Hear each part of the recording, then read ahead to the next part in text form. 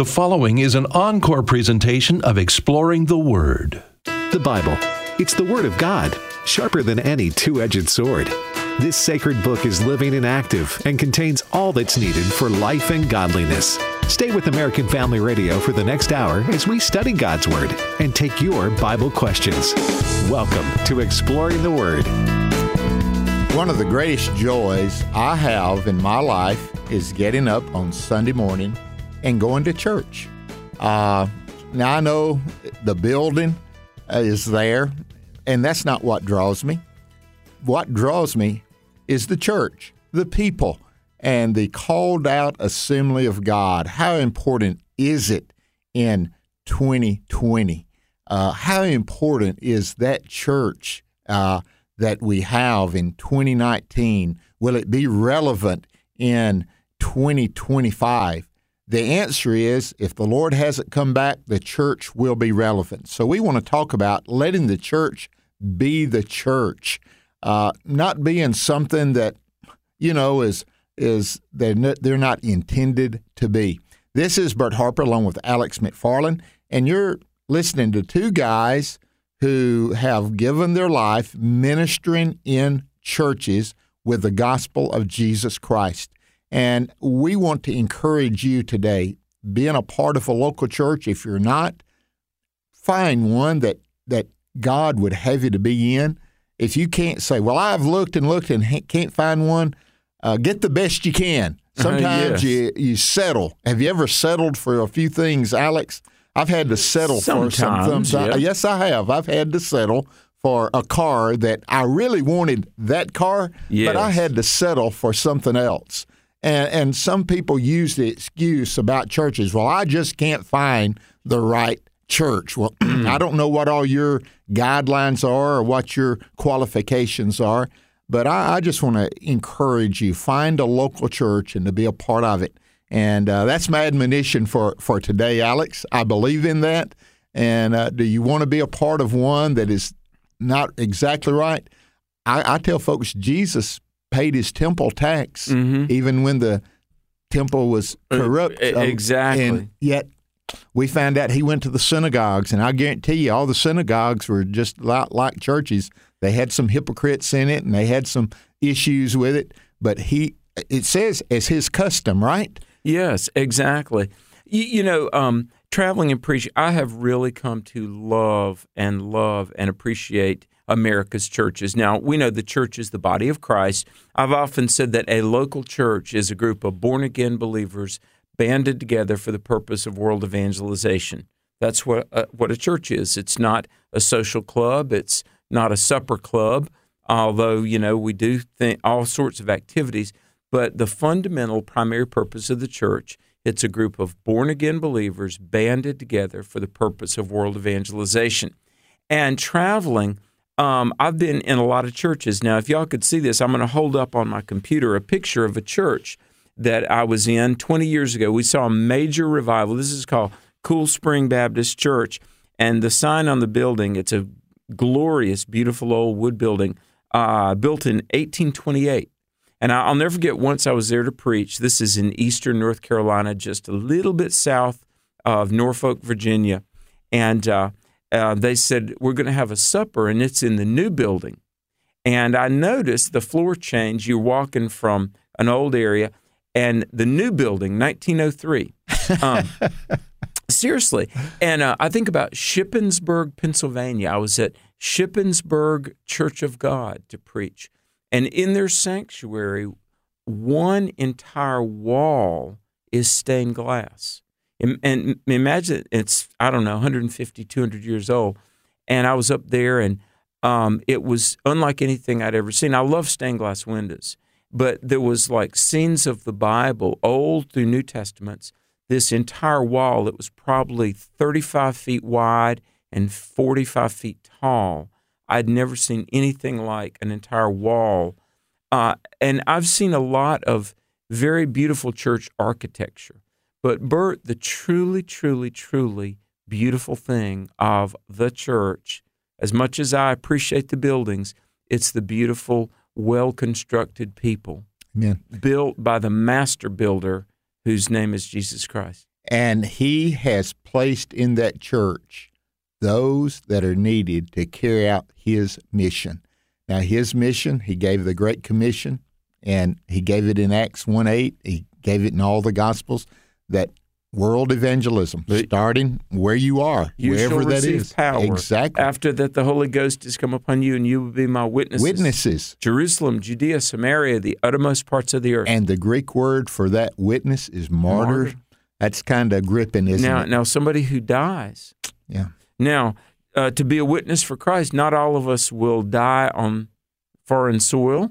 Hopefully none of us. But there are some things we have to die to, like our apathy and our disobedience, right? We do. And so the scripture that I used in sharing what the church needed to be, let the church be the church, is Luke 5:4, where they had been fishing and they'd fished all night and hadn't caught a thing. And Jesus said to them in chapter 5, verse 4, he says to Simon, "Launch out into the deep and let down your nets for a catch." Now, I want to share with you, I think churches ought to let down their nets, and that's what we're talking about. In another place, he said the fields are white unto harvest. It says that the laborers are few, but the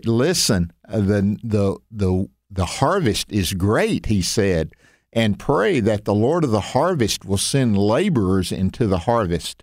So that's what we're talking about today, the church being the launching pad for world evangelism, and it needs to be. I remember reading about the great prayer revival that swept across the north part of the United States in the 1850s, started by Jeremiah Lanphier. Okay. I remember the very first time I read about that, and I said, man, I'd heard about the first Great Awakening, Did that the second start in Great New Awakening. York? Started in New York City, of all places, God. yeah. And it was just a prayer. But men would come to New York, and they would go to this prayer meeting that Jeremiah Lanphier, and they said, I can do that in my city. And they would take it back to their cities all over the northern tier, and there was a great revival that took place. Were there those that came out of it that went their way and was not exactly scriptural? Yes, that's always the case. Have you noticed Satan's always going to have a counterfeit when God has the original? Yeah. And so, but the South was, the southern part of the United States, steeped in the sin of slavery, was that revival did not come south the way it did. But during the Civil War, a horrible time, a difficult time. Yeah. Guess what happened in many of the southern camps? There was revival. Amen. Men, those preachers, those chaplains was preaching. On my wall in my office is one of my favorite paintings. It's a print, not the original, but it is about that Civil War site as they were gathered there in Virginia in the Rapidan River in 1863. The Union forces on one side, the Confederate forces on one side. They weren't fighting then. They was just trying to survive the winter during that period of time. But this is when the chaplain, his name was Willie Ragland, Chaplain Willie Ragland, started preaching. And many were saved. There was one private that was saved. His last name was Goodwin. And he wanted to be baptized. And it was a day that was not as bad as other days. And he wanted to go down to the Rapidan River to be baptized.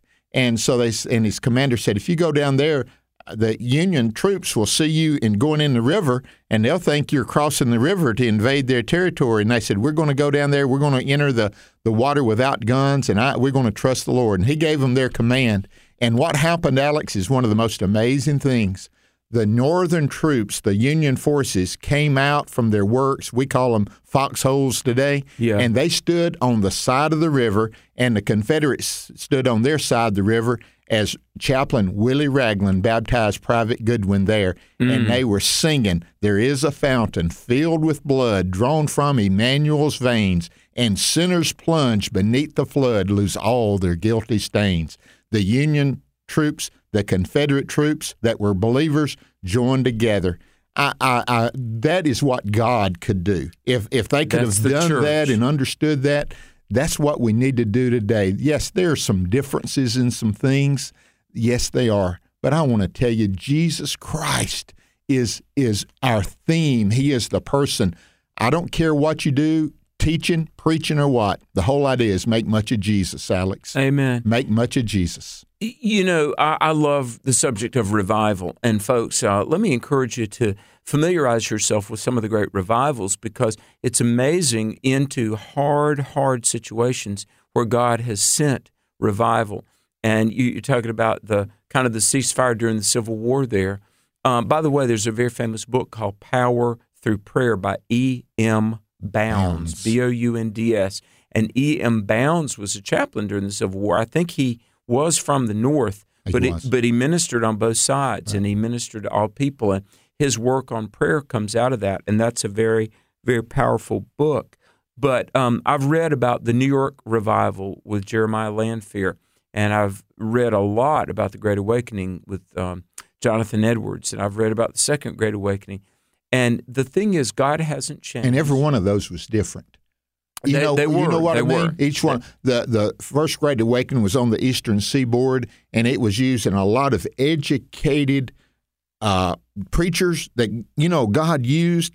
The Second Great Awakening was more on the frontier. Yeah, and, it was. And you had kind of wild.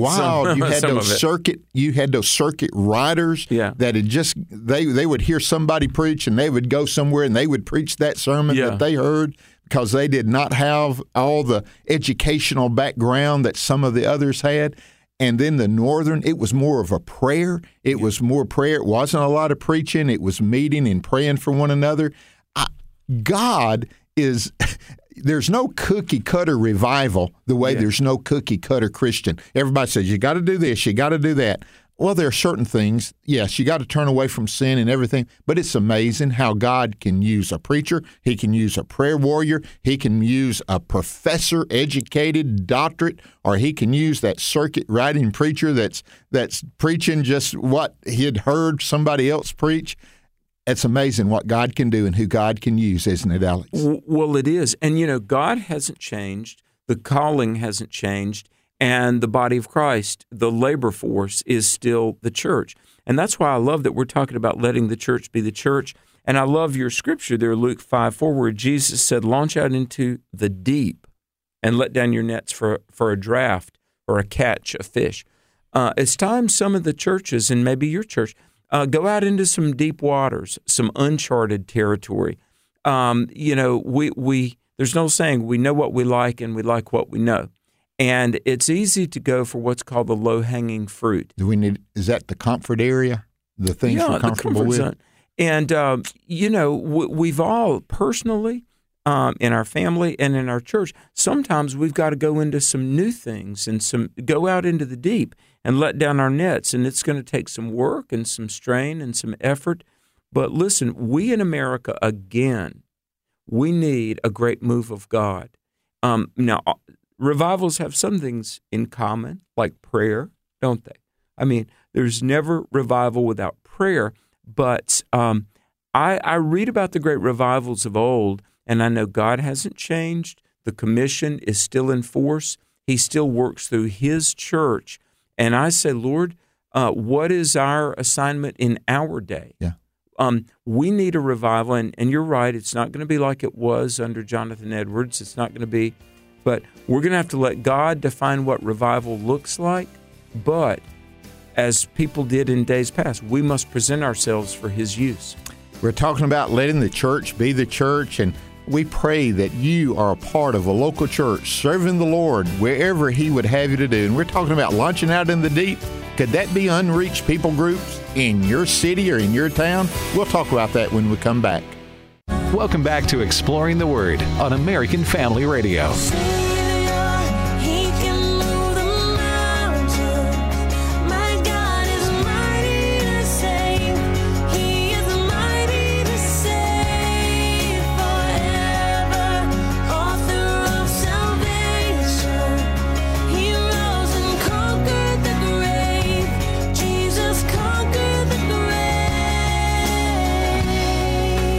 Welcome back to Exploring the Word. You're listening to AFR, the American Family Radio Network, and Bert and I are talking about the church.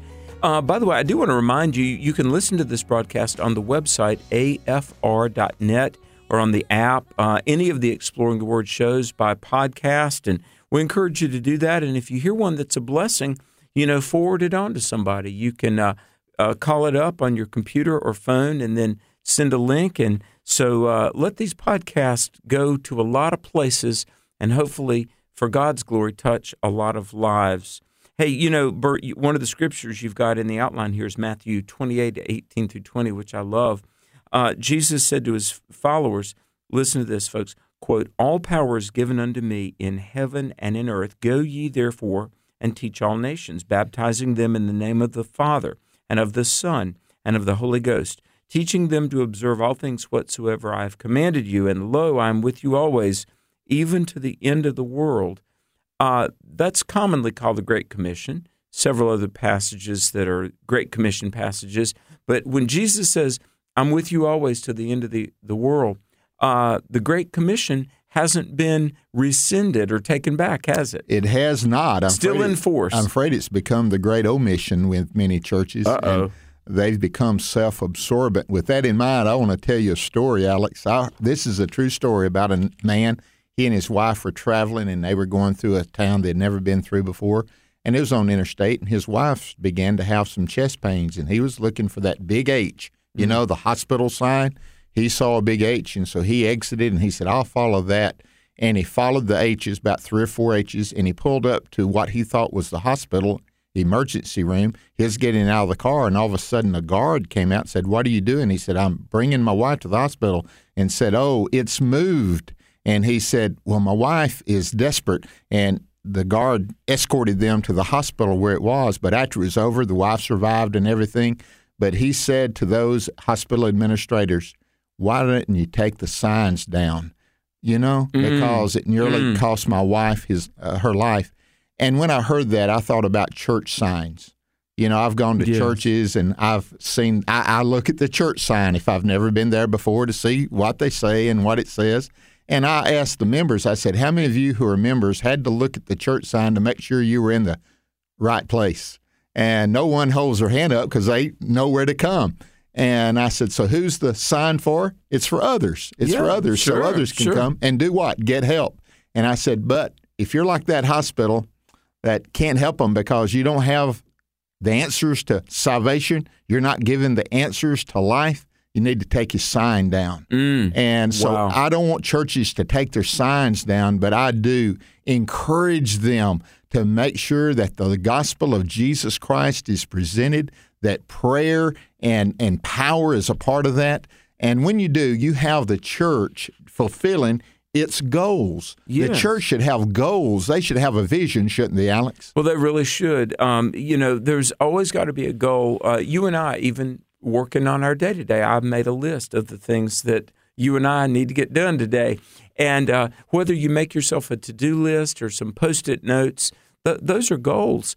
And I think, let me just say this, I'm a big believer, short-term and long-term, we need to set realistic, measurable goals.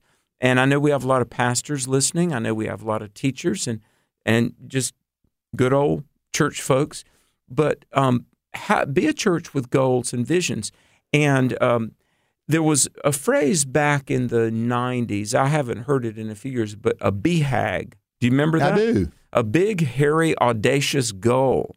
And I know there's some goals that are just a little bit out of reach, but stretch yourself.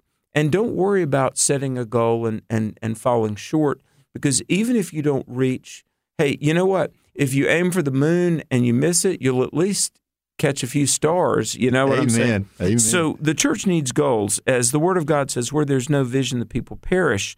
And you've got some very wonderful goals here. Well, these goals, they're not original with me. I don't know where I first heard this, but this is the goals of the church. Yeah. And you know me, I love simple, statable things, and it registers with me. So there's 3 things, a goal that the church have as goals. One is love the Savior. Love Jesus with all. Isn't that the first commandment? Love the Lord God with all your heart, all your soul, and all your might. Yes. So the first commandment is to love God. Shouldn't that be the church's first goal, that we Amen. love Jesus with every fiber of our being, Alex? Yeah, exactly. And that's not only a goal, that really is life and joy, to commune with God and to love God and worship God. So everything the church does, is there anything that the church should do that does not have that in mind? Hey, I'm so glad you're saying that, because there's a lot of stuff, a lot of noise and movement and using up of resources that doesn't fall under that, loving God and worshiping and furthering His purposes for everybody's life. Everything. Let's take it. A lot of churches have Bible studies. Some people still call it Sunday school, small groups, life groups, whatever your church is. That small groups that come together.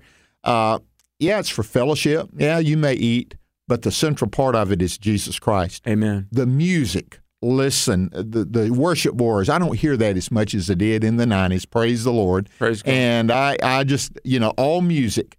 I believe in treasure music. The treasure is Jesus. And just present the treasure of the Lord Jesus. The sermon, listen, I was taught, open the Scriptures and make a beeline for Jesus. Yeah. I still, that's still my goal in preaching, Amen. Alex. I don't care if it's apologetics. I don't care if it's stewardship, the family. Jesus is the centerpiece, isn't He? He is. He is. And, I'm glad you're talking about loving the Lord and loving the saints, because I've been in churches where there was a lot of good things I could talk about, but there just wasn't a lot of love. So you love Jesus, love the Savior, love the saints. Yeah, we are. One another, is that a key word? One another? John 13, Jesus said, "By this will all men know that you're my disciples, if you have love one for another." Now, I like theology, and I love data, and I love content. I love great architecture, beautiful buildings, and there's a lot of the accoutrements that go along with Christianity that are very endearing and interesting. But here is the most powerful apologetic. If you want to draw people to Christ and fulfill the gospel and make the gospel appealing, love one another. By this will all men. No, there it is. Isn't that something? It is. That's how they said they'll know us. John 13, it doesn't say, by this will all men know that you're my disciples, if you have the most lofty language or the most powerful arguments, or if you have the most well-manicured lawn out front. By this will all men know that you're my disciples, if you love one another. Does that mean we always agree on everything? No. But can you disagree and not be disagreeable? Yeah. Do you know what? The church where I got saved, Macedonia Baptist, and I'm going to say this, I don't mind saying Macedonia, because half the people that were there 30 years ago when I got saved have gone on. That was a church, and I've got a very dear friend who pastors it now named Eric Pace, and he's doing a wonderful job rebuilding. But I noticed this as a young believer. Whenever they had a vote on something, the ones that it didn't go their way would stay mad about it for years. And I mean, they were gonna remodel the sanctuary, and some wanted it, some didn't want it, and it passed, and they did. But the ones that didn't get their way, they were mad, and there were several issues. They bought a bus, and sadly, Macedonia Baptist that I love, and it changed my life. A dear lady left $28,000, so they said, what are they going to do? And they had, for long times, thought they were going to get a bus. So it passed like by 90%. But those that didn't want the bus successfully got the church split. And they had and now the church needed a bus. In the youth, we used the bus. My point is this: look, be a team player. Even if the particular initiative of the moment didn't go your way. You mean there's no I in team? There's no I in team. And first of all, and I'm always of the mindset, paint the fellowship hall or not, I don't care. If it's going to win souls, do it. If it's not, don't. But listen, folks, remember, to love and worship God is our calling, to win the lost, equip the saved. But I want to say, and this is on every Christian's to-do list, care about and work for the preservation of the unity within the body of Christ. Listen to this passage in Galatians, Alex.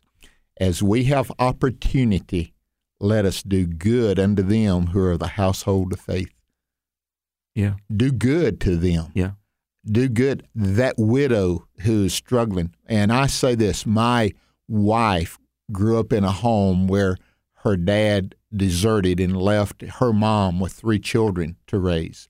She found a church that loved her, equipped her, and many times saw God do amazing things in their lives for need. The church look for opportunities to do good. When you love the saints, you're looking for the opportunity. I know people that take money around in their pocket, and they got it ready, a $20 bill. I know some that take a $100 bill around in their pocket, and they take it to church, and they've already tithed, they've already given, but they're looking for the opportunity to give that money to someone that is in need of that money. Look for that's what you do. You love the saints. You share with them. And I heard the story about a guy that would walk all the way across town to be at a church, and he had churches closer. And they said, "Why don't you attend a church closer to you? It'd be a lot easier." And he said, "Oh, no, those folks over there really know how to love a fella." Amen. You know? Amen. And, people saying, "I can't find the church." Find a church where Jesus is loved and they love one another. And the third thing is they need to love sinners, don't they? They do. That's part of the Great Commission. I like what you wrote here. Bert wrote, "Love the Savior, love the saints, and love the sinners." Again, that's not original. I don't know who came up with it first, but I borrowed it. Do you know what? We did a campaign early on called Passion and Compassion. And let's not ever lose our compassion for lost souls. You bet. I mean, people think about it. Souls are going into eternity, many of whom are unprepared, lost, hell, unsaved. So love sinners, care about it. You know, my wife is a nurse, and she's worked with some amazing godly doctors, and she's worked with some doctors that weren't believers but were people of impeccable character. And I've known many of Angie's employers, the doctors, were constantly going on medical mission trips. In fact, I even know a couple of the doctors she worked for that were not believers but would go on Christian medical mission trips.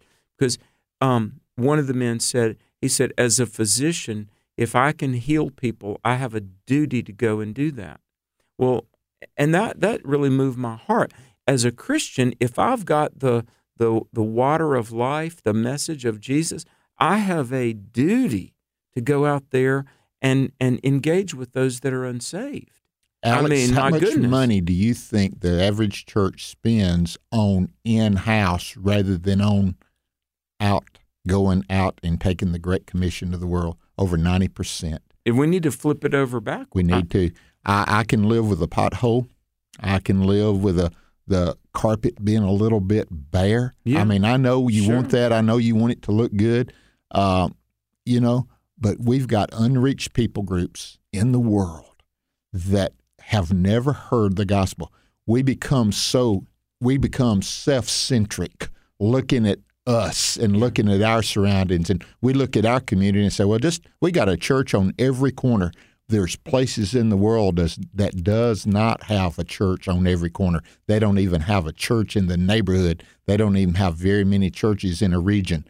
And what an opportunity in these years that we live with technology and the ability to travel. And resources. To take the gospel and fulfill that great commission to all the world.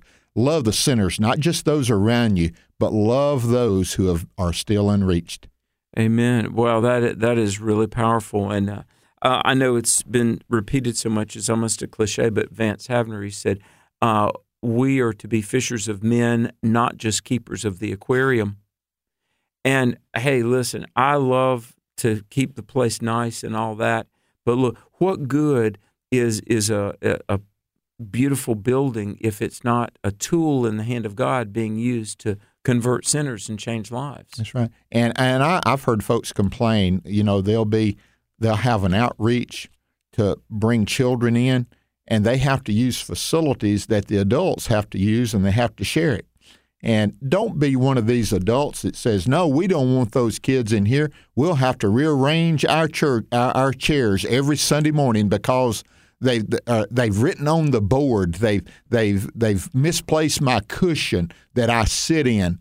Let them misplace that cushion. Let them write on the board. Reach those people for Christ, Alex. There's some more important things than my comfort, isn't there? Exactly. Jesus did not hang on the cross to make us comfortable. He hung on the cross to get us saved, to make us saintly, and to use us to win the world. And I'm just going to get on one of my soapboxes. Come on, man. The senior adults, I'm for you. I am one now. But I want to tell you, my ministry is more than to going to see the leaves turn. You know, preach it. I really want us to make a significant effort to reach the next generation, brother, Alex. I'm going to give you $5 for saying that. Now, up in North Carolina, man, they might run you out of town. Repeat that. This is priceless. Well, I said it from the pulpit. I said the senior adult ministry ought to be more than going on a trip to watch the leaves turn. And I had someone to ask you, what are you doing this for the senior adults? I said, I'm trying to lead you to win the next generation. I can't think of anything more importantly. I'm passionate about that, Alex. You're listening to Exploring the Word, and Bert Harper has just reminded us that the church is to be the church, Luke 5:4. Hey, stay tuned. We're going to come back. We're going to talk about being the fishers of men God called us to be. Don't go away. Welcome back to Exploring the Word on American Family Radio. You're my defender. You fight for me. I will remember. You're all I need. You are my healer, my remedy against the power of the unknown. And I will not stand alone. 'Cause you're my You know, I heard it said one time that the church is the only organization that exists solely for the benefit of its non-members. Think about that. The church is the only organization that exists solely for the benefit of its non-members. With that, we welcome you back to Exploring the Word. Alex McFarland, Bert Harper. We're talking about the church. And Bert, I appreciate you. How long did you pastor West Jackson? West Jackson Street Baptist Church here in Tupelo, 28 years, and I was youth minister close to 2 years. I spent over 30 years there in one church. What a testimony. God bless you. And, you know, I meet people all around the city that speak so highly of you and Jan, and what a ministry there. And, you know, we're talking about the church, and you were talking about the church's goals, and also we're going to talk about the church's guide. But I love America, and I love the fact, I just read a statistic that they say there are some 386,000 churches in America, 100 million, maybe 130 million adult Christians, 700,000 clergy. So, I mean, we've got the nuts and bolts of religion. There's no shortage on that, is there? I know. There's no shortage. I mean, we've got the nuts and bolts of religion, but we need some Spirit-filled gospel, don't we? Power. You know. Let's talk about how the church can do that. Well, let me say this. I've heard it said, again, it's hard to remember every quote I've heard and who said it and where I read it first, so I always try to say, I didn't say it, but I heard. Yeah. And I did hear this, that, and it may have been Vance Havner, because he was so good at turning. He said, the only thing that most churches would not miss on a Sunday morning is the absence of the Holy Spirit. Said if the song books or the PowerPoint was gone, they'd miss that. If the pews were gone, they'd miss that. If the music instrument was gone, they'd miss that. But the Holy Spirit's absence, they'd go on as usual. Yeah. And so we need power. Yeah. We need power in the church, passion and power.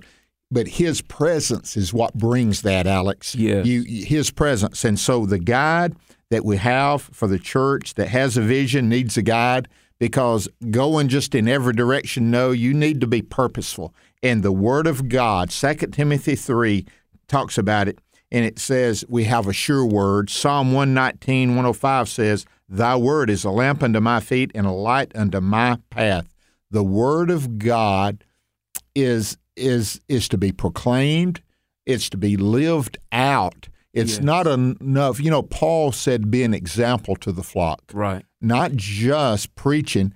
So as the pastor that preaches the Word of God, I think it trickles down. Ronald Reagan was they'd talk about it in a bad way, trickle down economics. Well, Right. there's some truth in that. I just want There to, really really is a lot of truth But in there's also, and I want it to be more than a trickle. I want it to be the pouring of the Word of God. If it's proclaimed from the pulpit, I believe it will be shared in the Sunday school classes. I believe it will be shared in the songs that we sing. So the Word of God having priority as our guide to worship, to teach, the Word of God cannot be replaced by anything else in the church. That's right.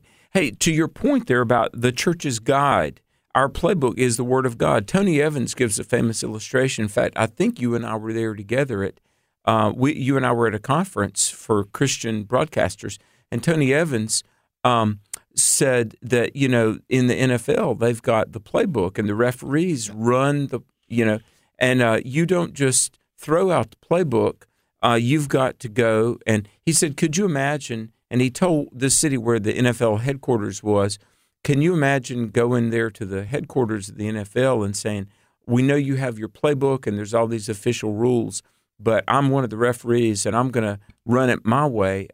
You wouldn't be a referee anymore. Well, we in the church have the guide, as you have said, which is the Word of God. Now, I want to encourage everybody, when you've got time, read 2 Timothy 3 and 4. Okay, in 2 Timothy 3, perilous times are going to come. Men are going to be lovers of themselves, boastful. All manner of sin goes on. And then it goes on, and it talks about our doctrine and God's Word. You've carefully followed my doctrine for your life, but then 2 Timothy 4 goes, I charge you therefore. In other words, in light of the sin of the world, the occasional carnality of the church, the need of the hour, the condition of souls, in light of all this, I charge you therefore before God and the Lord Jesus, preach the Word. This is 2 Timothy 4:2. And this is for the church, this is for Christians, this is certainly for clergy. Preach the Word of God. Now, all of that to say this, folks, we're living in a time when some ministers have gone on record as saying that, maybe Muslims and Christians do worship the same God. Who knows? There's a pope who said even atheists go to heaven. And then it seems like, I don't know, a huge percentage of Christendom has given up the fight on homosexuality, transgenderism, and abortion. No, 1,000 times no. The Word of God says what it says. Look, we can read it, we can memorize it, we can proclaim it, but we cannot change it. The Word of God is sure. It is settled in heaven. Yeah. Right, Alex? And here's the problem. I'm going to say it this way. I'm going to throw it back to you, folks. The Word of God is to change us. The reason we're in the mess we're in is because we thought we could change it. I'm going to come into the Word of God's life, and I'm going to change it. No, the Word of God is going to come in my life, and it's going to change me. Yep. That's the way things work here. Yeah. W.A. Crystal, the great pastor of the First Baptist Church Dallas years ago, there 50 years, I remember him saying, he said, there's those that believe the Bible is inspired in spots, and they're inspired to pick out the spots. Now so what's happening with the pastors that are ignoring passages of Scripture purposefully? What the Bible says concerning Jesus being the only way, just talking about the God of the Muslims, God, no, only God. The homosexual agenda, transgender agenda, that they're overlooking what he said in the Old and New Testament concerning the act of homosexuality being a sin, adultery being sin, fornication being sin, all of those things, and millennials saying, well, we're just living together before marriage. No, God condemns that. That's called fornication. It is. And so what you do, the Word of God does not change. The other part that is our guide is the Spirit of God using the Word of God. Now, on my outline, notice which one I listed first. They're in agreement. But notice which one I did first, the Word of God. The Spirit of God will not contradict the Word of God. Amen. Now, don't put God in a box. Now, I just want to tell you, I was guilty of that. I thought, well, God only operates in this. It's not my box. Yeah. It's God, and God is big and powerful. But John 16:13 says this, howbeit, when he, the Holy Spirit of truth, is come, he will guide you into all truth, for he shall not speak of himself, but whatsoever he shall hear, that shall he speak, and he will show you things to come. Verse 14 of John 16, he shall glorify me. He shall glorify the Lord Jesus. The Holy Spirit of God will make much of Jesus. And when we're filled with the Spirit of God, the Word of God will be lived out in our lives. What does it say? The law becomes on your heart. Yeah. That's it, Alex. I'm not over here having a piece of paper. You know, you're talking about the guidebook and the playbook. Yes. I'm not over here checking off certain things. No, the Holy Spirit has brought the Word of God alive in my heart, that when they work together, it's the church's guide to do its goals, which are what? Love Jesus, love one another, and love the lost. That's what it does. And the Bible tells us something about the Spirit of God empowers us. The Word of God instructs us to carry out that great vision. Amen. And let me just say this, because we've gotten mail about this. When we're talking about accepting the Word of God as truth, which it is, it's inspired, it's God-given, it's heaven is its origin, and truth is its content, and we don't change it. People have asked about creation.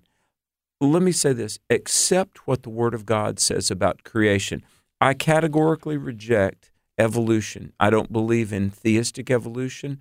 And let me say, I do. I'm speaking for Alex McFarland here. And Bert Harper on this. I believe God created the earth in 6 days, and on the seventh day he rested. People ask about the old earth, young earth. Look, I'm not ashamed one bit to tell you I am what many would call a young earth creationist.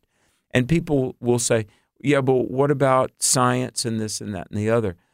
Listen, folks, part of the reason that much of the church is shaky on moral issues and shaky on all kinds of issues, because in the very first 3 pages of Scripture, they've not fundamentally accepted what God says about his very own creation. And if you don't accept what God says about our history, how do you trust what God says about our future and our present? That's it. So church, look, let's get back to accepting the Word of God for what the Word of God says. They call you a Neanderthal for saying that, Alex. Well, you know, one of the brilliant people of history, genius level IQ, I do believe, Paul, he said, I'm a fool for the sake of the gospel. People want to think we're foolish. Here's one of the reasons that I don't care a stitch. And by the way, I was thinking this morning, I've got some Christian friends on the West Coast, and they teach at a university near Los Angeles, and it's largely a good Christian school, but they're what would be called old earthers, and they don't invite me to their conferences anymore because I'm an old-timey young earth creationist, blah, blah, blah. At any rate, and frankly, some of them have been pretty condescending to me. Why don't I get with the modern times and be an old earther? And here's the thing. I don't care. They make fun of me. Doesn't matter a bit. Look, they didn't hang on a cross and die for me. Jesus did. Charles Darwin didn't give his life to save us. And folks, part of the reason that the church does not have solid conviction about the Word of God like they ought to is because for quite a number of decades, even Christian schools have lowered their colors and weakened on creation and what the Bible says about creation, fall, a literal Adam and Eve. And look, folks, remember, Jesus gave his life for us, and he affirmed the Scripture, the Old Testament. And so when we're talking about the church's goals and the church's guide, the Word of God and the Spirit of God, believe the book in its entirety and let that begin with what God says about his creation. Amen. Thank you, Alex. Let's talk about the last thing that I have here on my outline, the church's gifts.